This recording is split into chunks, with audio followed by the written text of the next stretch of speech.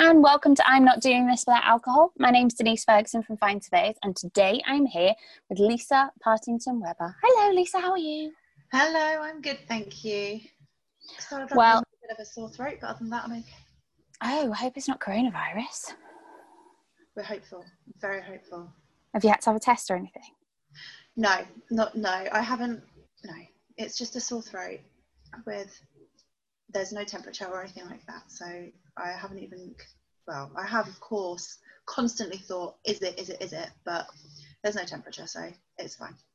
Yeah, I had coronavirus in March. Yeah, just at the beginning of March. Oh, wow. And I didn't really get a temperature, but I did start with a sore throat, only for like a day or so, which was really weird. And then, but I had the barking cough and all of that stuff. Yeah, grim. Anyway, confession time. I'm not drinking today because I'm decorating my whole house and I'm too effing knackered and we can swear, by the way. I'm too knackered and I've got to do more decorating after this, so I thought I'd better stay a little bit sober. Plus I feel a little bit hungover from drinking all the red wine last night, so I'm not going to drink. I know, yeah. So what are you drinking today, Lisa? I am drinking vodka with cherry Pepsi Max. So I used to be a strictly Diet Coke with cherry girl until I just couldn't really buy it anymore. So I switched to the cherry Pepsi Max. And now it's my signature drink. I drink it all the time, unless I have the dark fruit cider, but I have to be in the right mood for a cider, whereas I'm always in the mood for a vodka.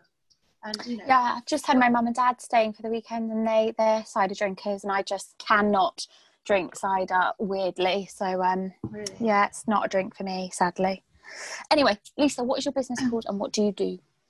So my business is LPW Virtual Assistant Services, and I am a virtual assistant. So I basically, my tagline is I do the odd jobs. I do your odd jobs so you can do your real job. And I pretty much do whatever people ask me to do, really. So it varies from person to person and client to client. What made you get into that business? My kids. So I've had quite an interesting working background, really. I've got a law degree. Having finished that, I worked in a gym. Leaving there. Love it. So I qualified, I finished my law degree and worked in a gym. Yeah. Yes, but strictly on reception, none of the fitness malarkey. I left there and I started working within the MOD in admin. And while I was there, I trained as a hypnotherapist and counsellor. I had my own business as a counsellor for a while, and then I had my eldest child. I did go back into it again, but I found that it took too much away from me and didn't leave me enough to give my son. And I wanted to give him my everything. So I closed that business and I actually worked at Tesco. Anyway, after having my second son, I returned to Tesco, but my eldest son really, really struggled with me going out to work every Sunday. I only did 1 day a week. That was it. 1 day. I was with the little darling 6 days a week, but he couldn't cope with that 1 day. And a friend of mine said that her friend was a virtual assistant. She sent me a link to a course that her friend had done. And yeah, the rest is kind of history, really. I started doing the course just over a year ago.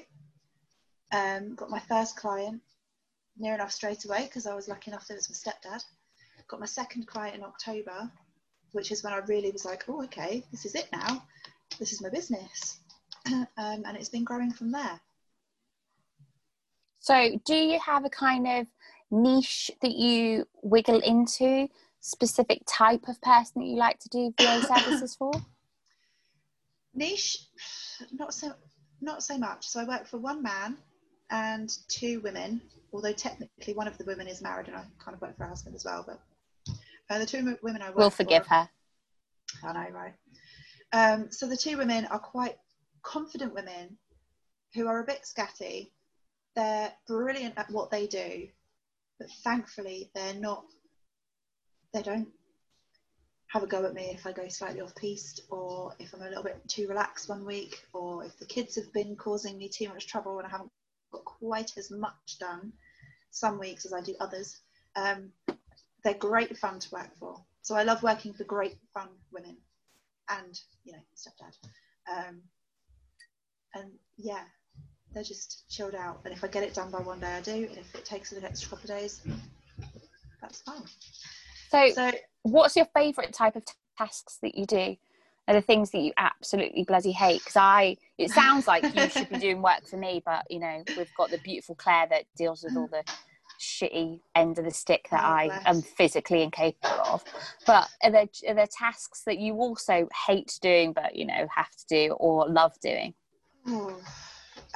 Research sometimes.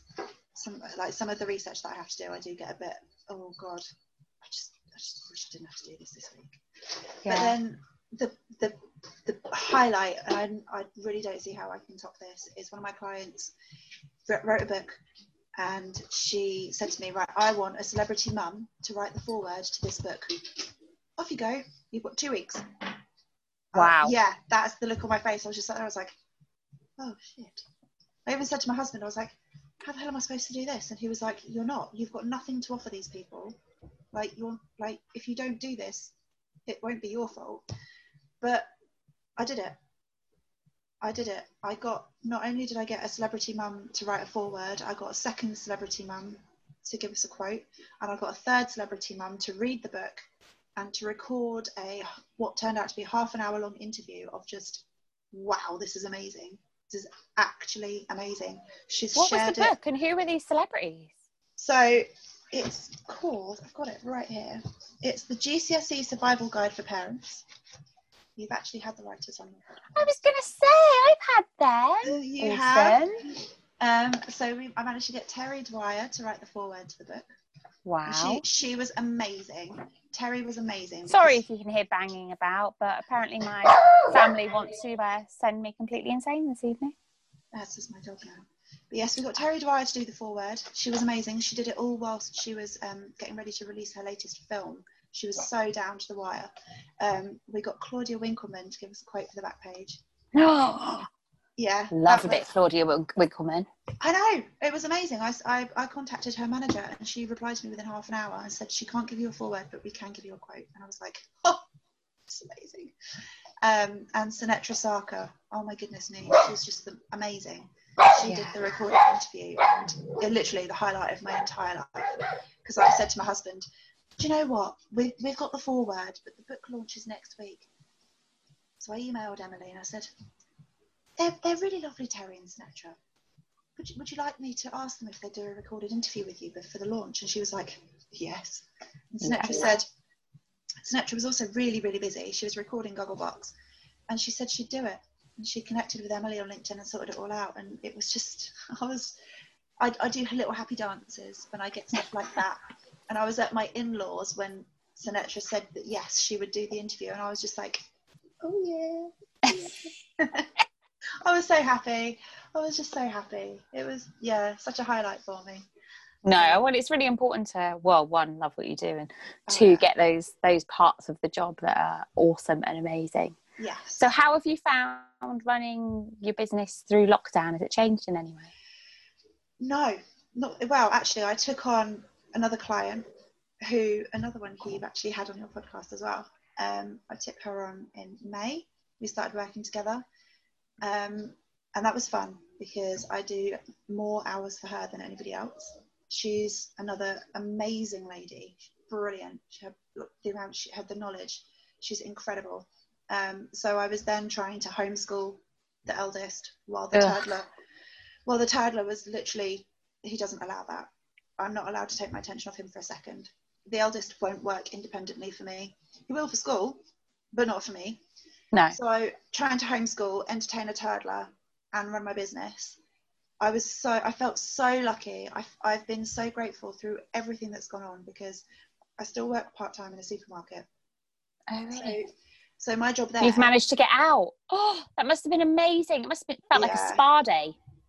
It did actually. So one day a week, I left the house and I went to work. And it was lovely, but terrifying. In the beginning few weeks, I was pretty terrified. My anxiety was really high. But then it mellowed and it was okay. So I've felt very lucky during lockdown because I've still been working. I've been working more than I was prior to lockdown. My business has expanded. I've kept my supermarket job so I could have a day away, because working from home with 2 children, I needed a break. Yeah. But I count myself lucky. It's been really, really hard. So hard to manage everything. I do all of my work in the evening. I don't try and work when my kids are awake. It just doesn't happen. So from about 7 o'clock onwards, that's my working day. By which point I'm pretty knackered, in my jammies, just wanting to lay anywhere really, floor, Well, I've bed, already confessed whatever. to you that I work in my pajamas regularly. Yes. In fact, I have my pajama bottoms on now, and also, you know, have like client meetings on the phone, not video or anything, while in the bath and everything. You know, I try and multitask all parts of my life at all times.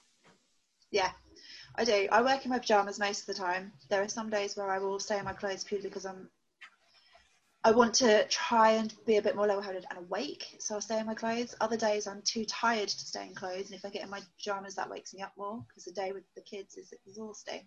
But yeah, I genuinely can't think of anything worse. What I've done is, so our business was crazy busy at the beginning of lockdown, because we were helping so many clients close their businesses. We do a lot of work with salon owners, so you can imagine how insane that was. And then that kind of teetered off, and we kind of kept things level, because one, I had coronavirus at the start, and 2, it kind of exhausted me and Claire.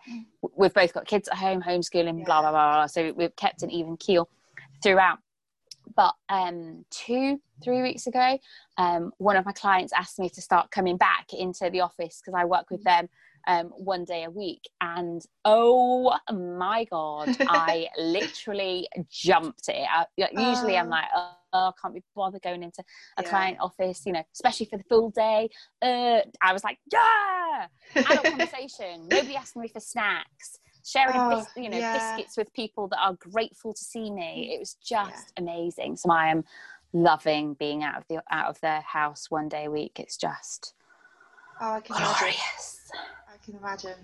My youngest has just started preschool, so he was going to be going 3 hours twice a week. Now he's going 2 hours 4 days a week, and I work from the minute I have 10 minutes when I get in to make my breakfast, and I sit down at my laptop and I work, and there's no interruptions. There's no children. What are you doing?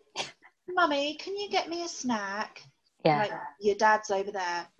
That was the soundtrack to lockdown for me. I'm hungry. Can I have a snack? I'm hungry. And that, even my husband was exactly the same. I was like, please, because my office is right next to the kitchen. So everyone just walked past, and all I heard all day was, I'm hungry, can I have a snack? I'm hungry, can I have a snack? I'm hungry, can I have a snack? I was like, oh my God, leave me alone. So do you not know where the fridge is? Just endless. And I found my office is tiny as well, so I found everyone just congregated inside of it, like, hi, what are you doing? Like, no, fuck off, leave now. I actually did a networking event at the end of August, and I had both the kids at home, but my eldest, he's good, he'll just bugger off outside and entertain himself. The little one threw a tantrum because I couldn't quite understand what he was trying to say to me, so I sent him to the corner, at which point he picked up a toy and threw it. And he had such good aim, it bounced off the back of my head. Thankfully, I was on mute. So I did the thing that we do, and I was just like, turned around. You will sit in the fucking corner. Yes. Mummy's going to kill you slowly and painfully at the end of this phone call. Oh, yes. And then I turned back around again. I was like, the best ever I had, and I think my daughter was way too old to be doing this to me, but she was about 6 years old, and one of my clients, we did regular conference calls, like video conference calls, way before any of this Zoom malarkey, but it was just their thing. They enjoyed it. We used to have them, you know, at least once a day. It was you know, their thing, whatever, fine. And she walked in to my office, and before she'd even clocked anything or at all, she just went, Mum, I've done a really stinky poo. Yeah. And it was like, oh, I mean, I think I stopped breathing for a little while. It was quite He still talks about it. In fact, Really? he texted me today, not asking about the stinky poo, but he does bring it up quite regularly. And it's just like, kids are just a joy to be around. Yes, they are. Being a working mum's awesome. So what was your plan for your business, and has it changed at all because of all the coronavirus?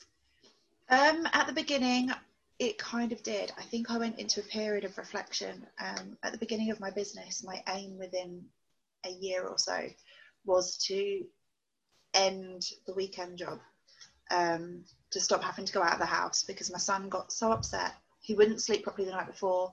I'd wake up with him in my bed, and then when I got home that night, he would just cling to me and be in my bed, and I was like, I can't do it to him.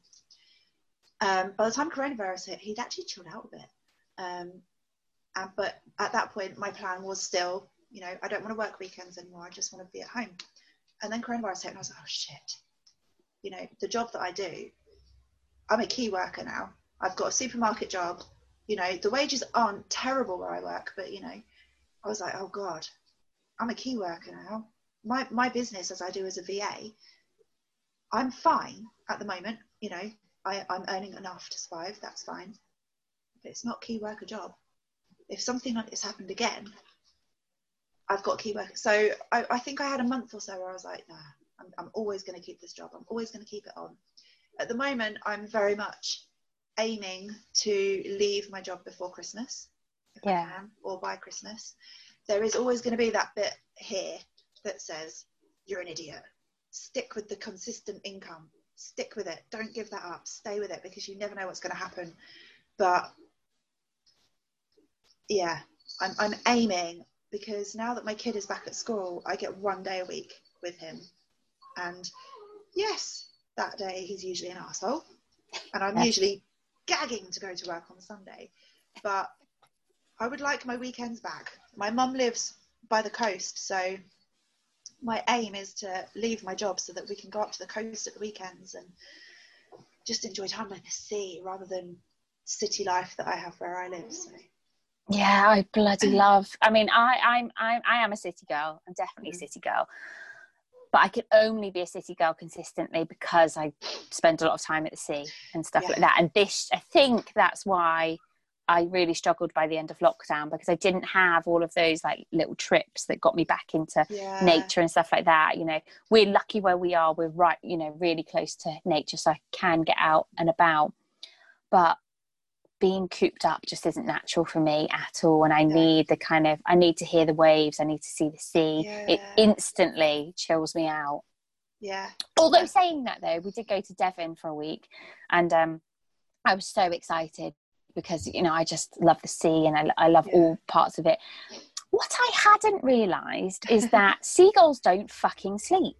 So we got this beautiful cottage near the harbour, because I love things like that, and it was just quaint and beautiful, and it's amazing, and I love fish, and oh God, this is going to be gorgeous.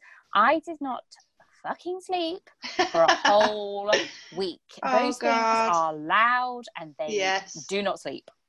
No, it's one of those rose tinted things that then reality kicks in. I went camping for 2 nights over the summer with my kids. The rose tinted was outdoors, it'll be amazing and lovely. Real life was, there was a cockerel that woke up very early, and it was just fucking hot, and we didn't have a proper it was lovely. My kids loved the experience, but I very much enjoyed my shower when I got home, and I loved my bed when I got back into it. You need to come camping with me, because it's evident I'm insane, but I had our main tent, I had another tent for the kids, then I had a blow up living room tent, then I had a shower tent, so I had a shower and a toilet. There was only 6 of us there. I had 15 chairs. I had family visit every single day. Wow. I made a roast dinner on Sunday. That's amazing. I don't do camping. I do full on glamping.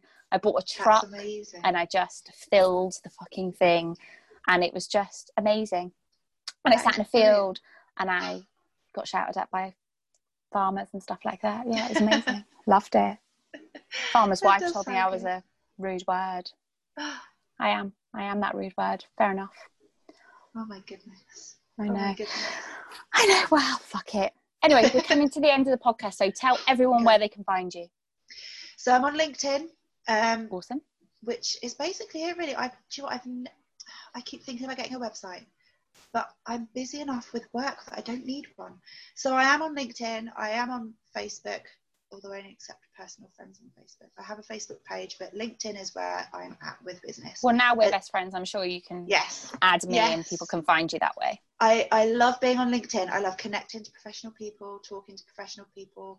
I just love seeing what everybody does. There is a lot of boring salesy shite on there, but I like LinkedIn. You get to meet so many people and connect with so many people. I've had quite a few dick pics via LinkedIn as well. So it's not all professional people, although it might be a professional dick pic maybe. Yeah, I'm missing out on that one.